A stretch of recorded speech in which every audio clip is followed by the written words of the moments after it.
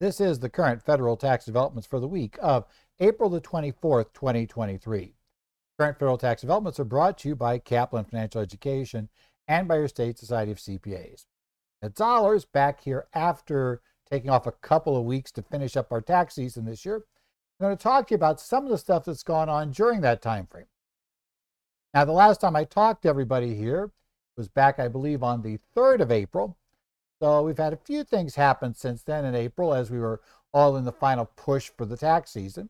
I thought I'd talk about some of those things. We have a few others that I've kind of left off this week because we have a bunch going on that I plan to put on next week's broadcast, so we'll talk a little bit there. But this week, let's see what we talk about. We're going to go over a case where yet another taxpayer failed to establish that either spouse qualified as a real estate professional, which eliminated the court having to worry about the other question, which was, did either of them materially participate in the rental activities? We're also going to talk about something that I've always found kind of interesting ever since I first became aware of it, the concept of a SPIF program, and the fact that a SPIF is not a separate trade or business of the employee. We'll talk about what a SPIF is and also why it's got a weird treatment that confuses a lot of people and may very well have confused the tax professional working with this particular taxpayer. The IRS has released a revised Form 3115, which now you are required to use. We are past April 18th. You are allowed to continue using the older version through April 18th, but now we have a new version. We'll talk a little bit about what that is. We had an IRS letter to Senator Cornyn, I should say, related to private, or basically professional employer organizations and how that interacts with the employee retention tax credit. We'll talk a little bit about that. And finally, this week, I'll close out discussing the fact that the Financial Crimes Enforcement Network, FinCEN, has published a FAQ, more detailed FAQ, on the Corporate Transparency Act reporting. And remember, we talked about that a few weeks ago. Want to remind you about the fact that we have a much more detailed set of FAQs you can get on their website. And we'll talk a little bit about what's going on there. Let's start this off this week because we're sort of packed. We're talking about the case of Drusilla versus Commissioner. The Tax Court Summary Opinion 2023-12 issued on April the 3rd. Now, this is one of many court cases that over the years, taxpayers have lost on the issue of trying to claim they were real estate professionals, allowing them to claim their rental losses. A big red flag in this case, which is a major reason why it falls apart, I suspect there would have been other problems, but definitely a major reason to start with, is the fact that both spouses here had a full-time job. And as we'll discover, it can be virtually impossible, at least within reason, to get the tax court to believe that you could potentially work 40 hours a week, 52 weeks a year at a job, which is over 2,000 hours, and still be able to find more hours than 2,000, because we'll talk about how that rule requires it, to be involved in your real estate activities. And the courts are skeptical at best, and certainly if you're going to actually show that, it's not impossible. You're going to show that you're going to need really excellent set of records. And normally the problem is that people that go to court on this thing have really bad sets of records that just doesn't even get close to what they need. And in this case, though, the fundamental flaw at the end of the day, which is also talking about what you have to be able to prove, was that the taxpayers had no evidence whatsoever of how many hours they worked on their standard jobs as employees. And remember, even if that employment is in a real estate business, it doesn't count toward your real estate activity test unless you have more than a 5% ownership in that enterprise, which generally means that, you really just can't have a full-time job aside from being a real estate organization that you control and be able to become a real estate pro. Not impossible, but very, very difficult. So let's start with this. Let's talk first about the definition of a real estate professional. Found in Internal Revenue Code section 469C7B. Now, this definition applies to a taxpayer for a taxable year if, and there are two tests here. First, more than one half of the personal services performed in trades or businesses by the taxpayer during such taxable year are performed in real property, trades, or businesses in which the taxpayer materially participates. Now, what this means is you have to find all activities that the taxpayer materially participates in, and you have to document how many hours. So you have to prove A, to the service, that you found all such activities. You have to prove B, the exact number of hours you worked. And taxpayers may think, no problem here, right? If I don't have documentation, then that means I didn't work any hours. No, if you don't have documentation, it means we're going to assume you work 24/7. In essence, you need documentation or you're never winning this. And you need documentation not just on your rental properties, but I need documentation of the hours spent on the other property or on the other activity. Because without that, unless you could show that you basically had over half, more than 12 hours a day, every day of the year, so that I use up over half the hours that could even theoretically be available, I'm not going to be able to carry this one. We'll discover that's the problem here. Remember, the second test is that you have to perform more than 750 hours of services during the taxable year in real property, trades, or businesses in which the taxpayer materially participates. Now, the real test here is your client's going to be facing one or the other test. If they have other activities, the full-time jobs or jobs of any sort, and they spend more than 750 hours in that job, which again, if it's a full-time job, you're well over 750, then your real problem is showing you spend more time in real estate than that other job. If the other job's hours are, let's say, less than 750, we can show that, prove it's less than 50 hours, then not going to worry about our real estate activities being more than that because they'll automatically be more than that if we meet the 750-hour test. The problem I find way too often is taxpayers, those with second jobs, tend to concentrate primarily on meeting the 750, and reality is the 750 is a totally irrelevant test for taxpayers with full-time jobs. They have to show they spent more hours in the real estate activity than the hours they spent involved in their regular 9-to-5 jobs. That's going to be the case. The other case to remember is, as noted here in the section, a taxpayer, if you have this, while normally for passive activity versus material participation, non-material participation, generally, if we're a married couple, we can count both of our hours to meet the test to show we materially participated. While that is still true for material participation for your rentals, it's not true for proving you're a real estate pro. At least one of the spouses on their own, ignoring all hours from the other spouse, must qualify as a real estate pro. Once they've qualified, one of them qualifies as a real estate pro, then and only then can I use both of their hours to show that they materially participated in the real estate activity. That's the key takeaway here. Now, generally, why do we want this? Because remember, rentals are generally considered passive by definition.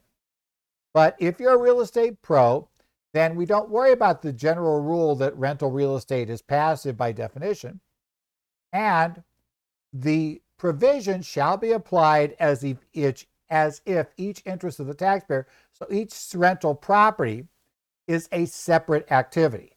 Now, that second test is one that makes it difficult to show material participation in your various rentals because you have to prove each one separately. And again, having all of them in one big, pile, having all of them as one would be a lot easier. That does put in something that won't impact this case, but you are allowed to elect, if you wish to treat all of them as a single activity. And the regulations walk you through how to do that. Once you do that, you're in for good on that election. Generally, since we're probably going to want to show material participation, that election quite often makes sense. If we're probably, we're going to have a better chance normally of showing material participation if we have more things in the mix than if we have fewer. So there are some odd exceptions, but we won't worry much about that right now. That's not today's issue. Now, this case will involve only that issue, as I mentioned, as to whether they were real estate professionals. Hint, The court finds neither one showed they were. Remember, though, even if they had met that hurdle, you have to show material participation in each activity. The IRS was also arguing that even if they were real estate pros, either one of them was, they couldn't meet the material participation test. So you're not out of the woods merely being a real estate pro. A real estate pro just means you don't automatically have your rentals treated as passive. But you still have to show that you materially participate in them. And that means that it's not, as I said, it's not an automatic win for the taxpayer just being a real estate pro. We've seen that fail too. We see real estate pro cases fail in so many ways it's not funny. Okay, now here's the facts in this case. During 2018, one of the spouses was employed full-time by Northrop Grumman Systems, and the other spouse was employed full-time by the Department of Defense. Now, the real problem here is they did not provide the exact number of hours they worked as employees in 2018, but rather stipulated they worked full-time. But again, our problem is, how much time was your full-time? Was it just over 1,000 hours? In theory, you went over half time. Do you consider that full-time? Is it over 2,000? Or do you put in a lot of overtime? And again, we don't know about any of that. We have to kind of come back in and, figure out how that one works. Right? Now, these taxpayers also managed 6 rental real estate properties, and they worked, as we said, renting, renovating, etc. They had handwritten logs containing dates, times, and notation as to whether the husband, the wife, or both worked on the property. They did not stipulate the truth or falsity of that statement. That is something that would be very helpful in court, but, okay, fine. And the log lists hours attributable to the husband, wife, or both, basically from January 14th through November 13th. Not the whole year either. We're trying to clear these numbers of hours. It'd be really nice to get the full year in there. The total listed hours equal 1,501.27. The hours on the log that bear the husband's name initially exceed 750, but the total hours on the log that bears the wife's first name do not equal or exceed 750. Makes sense. At 1501, they're not going to both be over the 750. So if we accept them as correct, then we have just about 750 hours for the husband. Okay. Now, here's the problem. You got to show that what work he did for Northrop was less than that 750 hours. And the problem is he can't show how many hours period, except he stipulated full-time. If we assume by full-time, as I said, we mean a 40-hour-a-week job, that means we're up in the neighborhood at least of 2,000 hours, which means we're not even going to come close to showing that he spent over half his time there, which was what the problem was, right? So just taking as correct their logs, ignoring everything else, just accepting the evidence they've given so far as truthful, right, without worrying about whether it be backed up, they're not a real estate pro. So it's irrelevant now worrying about whether or not they materially participated in this rental activity because it simply doesn't matter.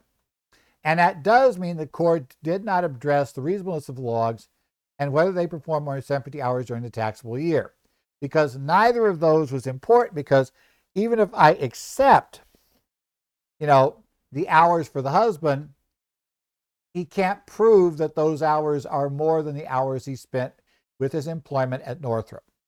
So, basic problem he has. So remember, here's the key takeaway from this case, which I think is why it's important, even though it's just a summary opinion case. You have to have the hours for a real estate pro who has another job, not just the rental, but the job, and preferably you have it like from the employer who has been keeping a record of hours. Because remember, the IRS is going to assume, or going to, or you're going to at least convince the court that you didn't undercount these hours. If your employer has time records on you, that's going to be the best way to get that one done. But the problem you're going to find here is it's still really difficult to make this work. So the bottom line is that's the issue. Remember that one spouse also solely has to meet the test on the hours, so now it doesn't matter how much time the wife spent. You couldn't have saved this one by having the husband be over 750. But let's say the wife only have a part-time job with 200 hours, so her smaller hours, let's say they were 600, would still be more than what you did otherwise. It doesn't work that way. Somebody has to meet one of the two real estate pro tests. In the example I just read off, neither would meet, so it'd be irrelevant at that point. And just fundamental things, the smell test when a client comes in and wants to be a real estate pro. If they have a full-time job, they claim they're doing something full-time, they have a full-time job, they're running a business, they claim it's not a hobby, right? So presumably there's lots of hours in there. If they have a full-time job, it is very difficult for the taxpayer to be able to qualify as a real estate pro. And the court will basically tell you that they have it makes your logs less credible. You're going to need a lot more independent evidence that your logs are correct if you're going to tell me that they worked over 2,000 hours a year at their 9-to-5 job and they still spent more than those hours on their rentals. I'm going to need to have some very, very compelling evidence and records that shows that we're not padding time on the rentals or we're not skipping time on the job. Those will be the two keys. Next up, we're going to talk about the Schmierling versus Commissioner Tax Court Summary Opinion 2023-14. This one came out on April the 4th. And this deals with the weird thing known as a SPIF, right? Sales Performance Incentive Fund, called a SPIF. And you see it most often in the auto industry, but it could be any industry to do it. Generally, what a SPIF does, when we talk about a SPIF, is we're going to be paying, let's say, salespeople or other people involved in helping to move our cars. If we're, in this case, BMW, we're going to be paying those salespeople various incentive payments, if they meet the incentives. So if they move so many Beamers. Now, we're not going to give it to their employer who will then pay it to them. We're going to pay it directly to them, right? We're not going to let the employer get it because, let's be honest, there's probably a concern that some of the employers would just pocket the money themselves and not give it to the employees. And Beamer does not want that. Beamer wants those individual salespeople to be loyal to BMW. So therefore, we're going to pay them. So this is the structure we've got. Now, the weird part with the SPIF is it has unusual tax consequences that your average car salesperson knows about, but a lot of tax pros don't. And it's a little bit embarrassing. Part of the reason why tax pros don't immediately catch as to how a SPIF works is because I find very few tax professionals actually understand how self-employment taxes and FICA actually work. If you've never looked at the underlying law, if you've never looked at the structure and you just memorized rules, you're going to be convinced that when a 1099 comes out from BMW to this person, that they're going to need to file, let's say, a Schedule C, and they're going to need to pay self-employment tax on those funds. You will be effectively wrong on both. But we'll talk about why. So let's talk about this. The tax consequence arises because this relates specifically to their work as an employee. Their only trade or business is an employee. You have to be employed by a BMW dealership to be part of this program. A BMW dealership that participates in the program, you have to be paid by them. So that's the first catch. It's linked to that employment. However, the actual payment does not come from the employer. BMW is going to pay the employee directly. And they're not employed by BMW. They're not BMW's employees, but they get wages from, they're getting this money because of their employment, trade, or business. That's what makes the SPIF interesting. Okay. Now, there is a 2008 IRS publication 3204. It's no longer on the IRS website, and I think that's mainly because they didn't really want to try to update it to get around the 2017 law changes of what happened to employee business expenses. Because this actually pub doesn't make it, or I should say has issues with that.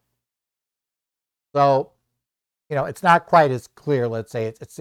It wants to talk about taking it on Form 2106, not any expenses related to your SPIF program. And the reality is we know we can't get that. They didn't really want to change that. Then we had to re-update it in 26. So effectively, back in 2017, they pulled this, and it's called a publication, but literally it's a flyer with like a cartoon, not cartoon, but certainly pen and ink drawn car salesman on it. Now, according to that publication, though, and this has not changed because the law didn't change, absolutely no FICA or any other payroll taxes will apply to this payment, right? BMW doesn't, the dealership doesn't get hit with this because they're not paying for it. It's not theirs. They don't issue the check to the employee. The money never goes through their bank account in any way, shape, or form. And BMW doesn't pay FICA because BMW, right, is not employing this person. They're under the direction of the car dealership who pays their salary, right? But it's not subject to self-employment tax either. And this is where people get all confused. Because people see, and back in the day, and when this case came down, it would be a 1099 NEC. Well, they see that, they realize it relates to selling cars. That seems to be a business activity. So they want to pick it up on Schedule SE. But you don't. Because specifically, as we're going to point out here, self-employment tax does not apply to income received from the trade or business of being an employee, which is what this is. So no FICA, no SE tax. That's how this works. And that's per the IRS. But the tie to employment has another impact on expenses, which has now gotten much worse than it was for this person. But that was what this case was about. They were essentially trying to get the business expenses. Okay, so let's talk about that old publication. And what you'll see on the screen right now, if you're watching the slides on the version of this, is from the publication itself. If you get this spiff, you got a 1099 NEC, or not an NEC, I should say. It should still be a miscellaneous these days. But let's say, so you got 1099 miscellaneous. That reports as other income from BMW. You report that income on page 1 of Form 1040 on the other income line on Schedule 1. That's where you should see it. If you have expenses, they are going to be employee business expenses. And the problem you're going to have here is, unlike what the publication tells you, it's on the screen, what you're going to actually have to realize is that you're not getting any deduction because 2106s don't allow, right? You can't claim employee business expenses as a deduction following the Tax Cuts and Jobs Act. And I think that was the part you didn't want to have to explain. Those say third, do not report this income on Schedule C because they are not engaged in an individual trade or business and they're not self-employed. No expenses can be taken on Schedule C to offset this incentive payment. That's going to be a key takeaway that we've got from this. And as I say, the good news about payments is they're not treated as wages, not subject to federal income tax withholding, Social Security, Medicare, or federal employment tax. And they're also not considered to be self-employment income and are not subject to SE tax. Yes, Virginia, there is a Santa Claus. And Santa Claus delivered to the car salespeople under these programs. That is, you can literally have this, and I've seen so many tax professionals get so uncomfortable whenever they're around this thing. They swear, no way it could work this way. This has got to be wrong. It's absolutely, this has got to be either you pay SE tax or you pay FICA. Nothing in the law says that, which is the big problem you run into. So here's the key takeaway. In Schmeling, they said only non-employee business expenses are deductible in computing AGI. Schmeling was trying to claim this here, and they're saying, nope, this related to your work as an employee is what we're going to come down to. Self-employment business income does not include the business of an employee. Section 1402A13 makes that very clear, right? It's excluded. And finally, FICA only applies to the employer and wages that are paid from the same under Section 3101 and 3111. Now, based on that, obviously, we have this problem we get here with the self-employed. Now, the court said they noted he was hired as an automotive salesperson by the company that owned the franchise from BMW of North America. He sold BMW automobiles. He's corporate VP sales manager for McKenna, which was the company he's actually working for, and his duties included managing the used car fleet. right? He had various duties, purchasing, etc. The used cars purchased auctions were resold by his employer, not him, and the company profited or lost from those. It didn't affect directly his earnings. Probably helpful if he makes money doing it, but that wasn't something that directly helped him or hurt him. He got a W-2 showing over $200,000 in wages. He also got the performance bonus from BMW, right? So you meet those requirements. There were sanctions if this company was caught cheating, etc. And it was tied back to the company, right? The program rules. If it's determined it was fraudulent reporting, we're going to charge people back, and all of those things would happen. As the court notes, the references in this document from BMW refer to McKenna, his employer, not to the individual employee. So as I said, if one participant violated program rules, all the bonus payments to all participants were recoverable. So the taxpayer received compensation through the program, and he was issued a 1099 miscellaneous from BMW reporting $37,234 in miscellaneous other income in the year in question. The court notes that nobody claims he was an employee of BMW. The court found he also got some payments from another thing for service contracts, a company called DevX, which was very similar. He got $25.60 under that program. And again, nobody claims he was an employee of DevX, right? Now, he claimed a Schedule C profit or loss in the business, and he had the income on there from these 1099 miscellaneouses. But he also had $27,000 of various expenses. I won't go through whether those expenses would have stood up on testing or not. What I'm going to find out is it won't matter because he's going to get, at least today, no benefit whatsoever from them. Now, the only way he can do this would be to establish that these payments from BMW and these payments from the insurance carrier or the company he was selling these insurance, basically the insurance program, that those payments were not basically from his work as an employee, but rather were from him just being, working there. I should say, from him not being an employee, but rather it would be from him having a separate trade or business. And the court found that just didn't hold up, right? He did not have any opportunity to earn a living separate and apart from his status employee of McKenna. If he had been fired by McKenna, he'd be out of these programs immediately. He earned his livings from the trade or business of being an employee of McKenna. And so this income represents not a separate trade or business, but the same trade or business being an employee. In line right with what we've always said about how this works, what we talked about before. Now, as I said, the income was reported on 1099 miscellaneous, and this is back before the 1099 NEC, the year in question here. It was reported by the CPA on Schedule C. And I could see a lot of people doing that, right? And the real problem, as I said, is you're working generally. Why people do that? Nothing anywhere says to do that. Nothing official anywhere says to do it. In fact, the commentary we have, which I realize has been printed for a while, but Uncle Fed still has some on their site for that old publication. If you search for it, what we have is pretty clear in the law and here that, in the law and in that publication that, this doesn't go in a Schedule C. It's not a trade or business. It's just more employment income. It's what we're getting here. But too often we memorize rules.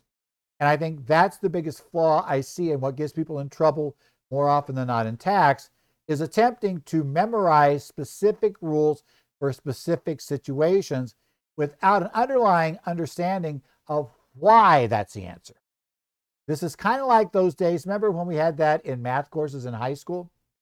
It wasn't, when you got to more advanced math courses, in high school or college, the answer isn't really the key.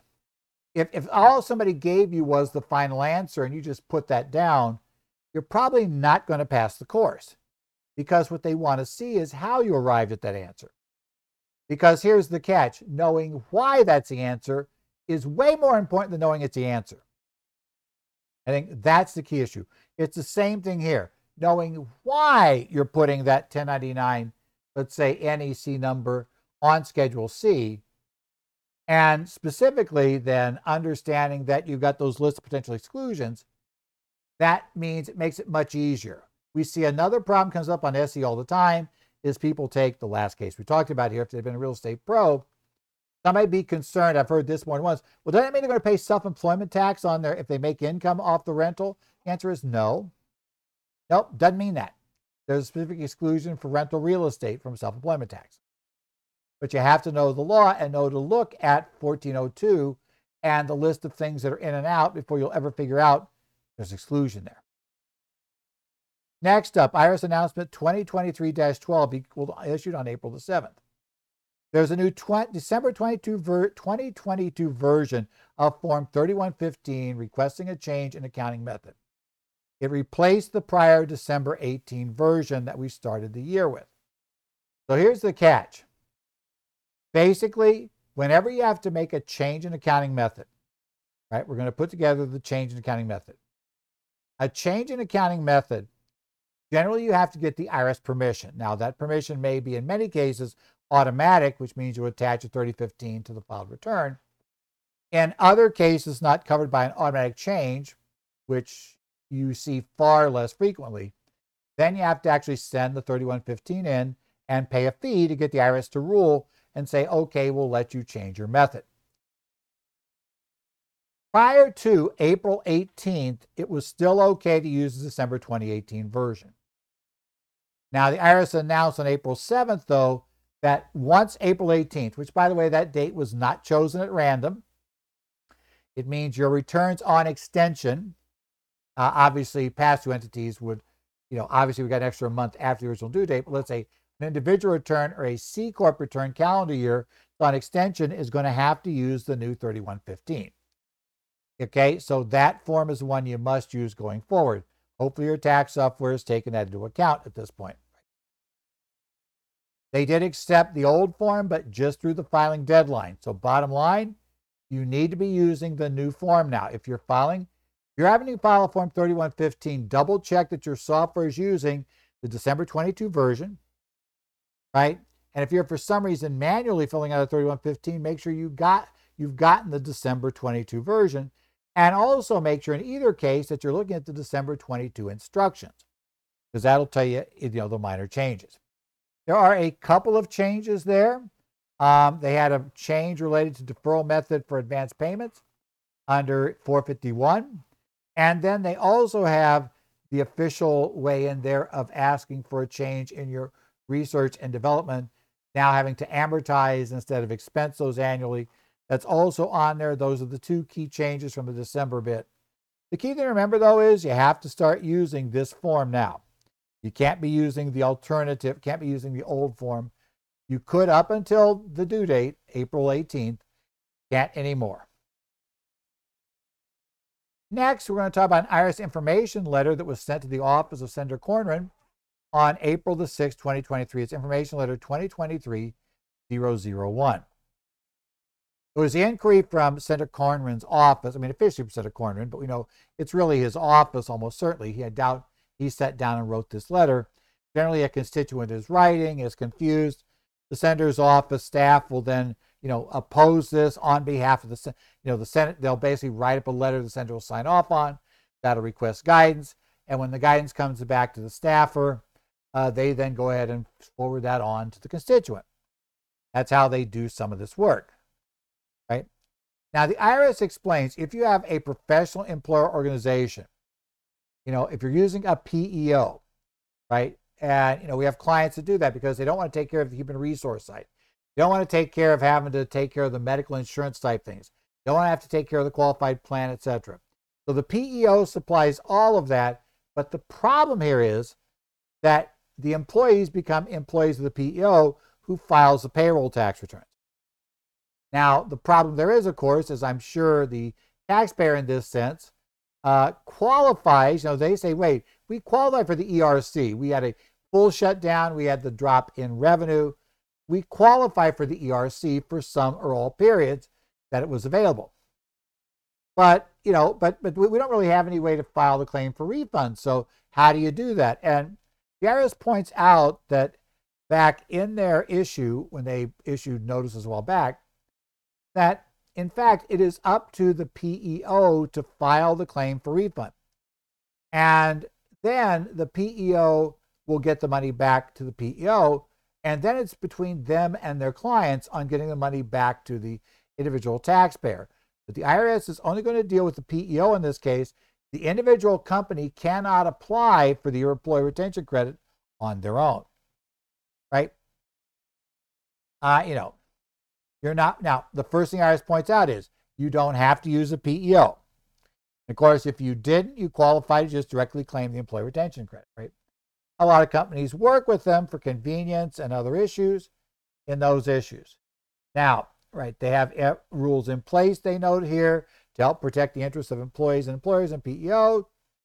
And they do specifically note that if you look at Notice 2021-20, there are specific provisions, a specific question and answer in there that specifically talks about how you file a claim for refund or how you filed for the ERC. If it's, the PEO files on behalf of its various employers. The employer has to provide information about their eligibility. The PEO then would basically file the appropriate claim for refund. And hopefully, under your agreement with the PEO, that any of that refund money would come back to you. Okay? And the IRS explains that the issue here is the PEO is the taxpayer. Your client who hired the PEO has only a contractual relationship with the PEO. The PEO is the one who actually pays the payroll taxes, files reform, do all those things. And it's under their employer identification number. And that means, as the IRS notes, that's how the claim for refund has to come in to the PEO, who will then take care of paying things out. Right? All of those issues. So as I said, Congress wrote the ERC. It's directly tied to paying payroll taxes. That's why you have to go through the PEO. So bottom line, your client's using a PEO, they qualify for the employee retention credit. The PEO has to file the claim for refund. The money will come back, hopefully, to the PEO, and then the PEO is going to have to forward that money on to your client. And although they provide client-by-client information on the Schedule R it attaches, their client cannot claim the credit. They're very clear about this. It has to be the PEO, right, in this case. And in this case, actually, they give the money back there, and as I say, it's purely a contractual deal between the PEO and their client about how the money goes back, how much goes back, how much the PEO could take out for processing the claim for the client, and other things like that would go back to your contract. They also note, which is important, that both the individual employer and the PEO are liable for any payroll taxes, employment taxes owed because of an improper claim for credit. I mean, it's generally true for everything, but the PEO does need to understand that taking an aggressive position, because the client talked to an ERC mill who, believes that everybody in the country, if you didn't have a business apparently, qualifies to get the PEO, the money from the ERC, and they're claiming these huge sums. There is exposure to the PEO as well as the taxpayer in that case. Finally, let's talk about that FinCEN put out an FAQ guidance for beneficial ownership reporting under the Corporate Transparency Act. Right? This is on their website, titled FinCEN Issues Initial Beneficial Ownership Information Reporting Guidance. It was published there on March the 24th. Now, warning right now, at this very instant, it appears that FinCEN updated their certificate on their website. And the problem is that updated certificate isn't properly configured, so Chrome really hates it. So if you try to go to the website until that gets corrected, you're probably going to have trouble. And current Chrome doesn't offer you the option to go directly to the site anyway. Some other browsers may. Again, but consider the potential risk, because while almost certainly the problem is not that somebody has taken over FinCEN's website and it's going to load up your machine with malware if you go in or steal your identity, we can't ever fully say for sure. So be aware and just be careful there. So let's talk about what's in here and what I got from the copy of the FAQ I had last week before I tried to pull it down today for giving you the background. I do have the link on our copies of the slides that you can download from the currentfederaltaxdevelopments.com site. But basically, right at this instant, trying to go to that site in Chrome is going to get you an error message, which may not be terribly helpful. Now, this is guidance on the upcoming Corporate Transparency Act beneficial ownership rules. Those rules we discussed before. We'll go quickly over them here today. But generally, every business that's organized, or not even business, every LLC and every corporation who's not otherwise exempt, and there's a list of exemptions. Let me show you where you're going to find that in the FAQ. If you're not exempt, you have to record. If your LLC or corporation was in existence on January 1st of 2024, then you have to file your initial report by, before January 1st of 25. However, if you form an LLC or a corporation in 2024, that's not an exempt. That one's going to be facing a much shorter time frame to get the reports in, right? Now, this FAQ answers to questions about the reporting requirement that's coming up, because they're aware people are now starting to look at this in more details. And then there is a one-pager, two couple one-pagers on key filing dates and key questions related to this. So a couple of kind of useful things to just hand out to clients. Here's your filing dates. Be aware of this. And number two, here's some quickie questions about this. Okay. Now, then introductory video and more detailed information. The video is about the reporting requirement in that case. Let's talk about some of the things we have in the FAQ. When do I need to report my company's beneficial ownership information? As I said, company created or registered to business before January 1st, 2024 will have until January 1st, 2025 to file its initial ownership report. That's not your problem. That, again, then we just have to do it sometime in 24, right? Or even on January 1st, 25, if that's what you want to spend a New Year's Day doing. However, a company created or registered on or after January 1st, 2024 will have 30 days to file its report. It runs from the date you receive actual notice as creation or registration is effective, or if the Secretary of State or similar office first provides public notice of its creation or registration, whichever is earlier. So there's the one catch. You have clients that like to form LLCs, let's say, to hold rental properties they acquire. If they acquire rental property in, let's say, April 10th of 2024, well, they got 30 days to get that information about the beneficial owners up to FinCEN, or they could face some fairly substantial penalties. When will they begin accepting reports? January 1st of 24. They're not going to accept anything before then. Okay. It is going to be apparently electronic. Not surprising since it's FinCEN. But that appears to be how the structure will go on. Now, what companies are required to report? Now, remember, what you have to understand here is you're not going to find a small company exception, because the whole point of this is to catch money laundering, which would use very small, thinly capitalized, entities to move money through and hide ownership. So generally, who has to report? A domestic or foreign. For a domestic company, which is what we're dealing with for the most part, if you're a corporation, a limited liability company, or any other entity created by filing of a document with the Secretary of State or any other similar office under the law of a state or an Indian tribe. So basically, your corporations and LLCs have to register, right? Just start out. That's going to be our starting point. Okay? If you're a foreign company, you're a foreign corporation, LLC, or other entity formed in the law of one country, and you're registered to do business in a U.S. state or tribal jurisdiction by filing a document with Secretary of State or similar office with that tribe or with the state, then you're also considered to be a covered entity.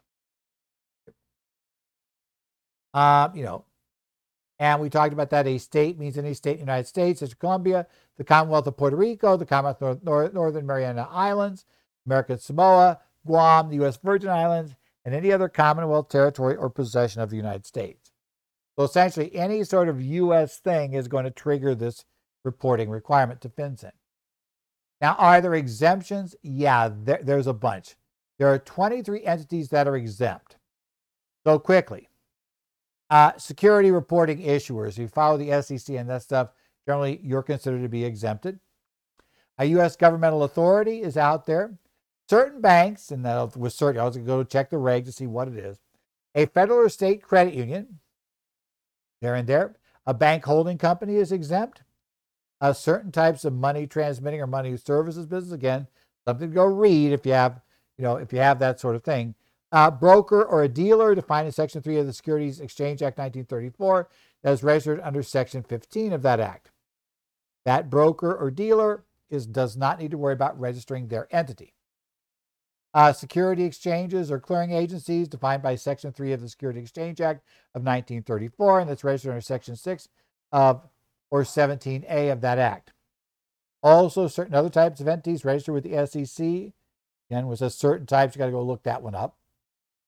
Similarly, certain types of investment companies is defined in Section 3 of the Investment Company Act of 1940, or investment advisors defined in Section 202 of the Investment Advisors Act. Certain types of venture capital fund advisors are exempt. Insurance companies defined in Section 2 of the Investment Company Act of 1940 are exempt. State licensed insurance producers with operating presence in the United States. Commodity Exchange Act registered entities. Any public accounting firm registered in accordance with Section 102 of the Sarbanes-Oxley Act of 2002, which means, if you're registered with Peekaboo, you're in. If you're not registered with Peekaboo, then you're going to have to file the form for your firm. Any financial market utility regulated by the Financial Stability Oversight Council under Section 804 of the Payment, Clearing, and Settlement Supervision Act of 2010. Certain pooled investment vehicles are exempt. Certain types exempt entities assisting a tax-exempt entity described in the section above. Large operating companies with at least 20 full-time employees, more than 5 million gross receipts or sales, and operating presence physical site in the United States.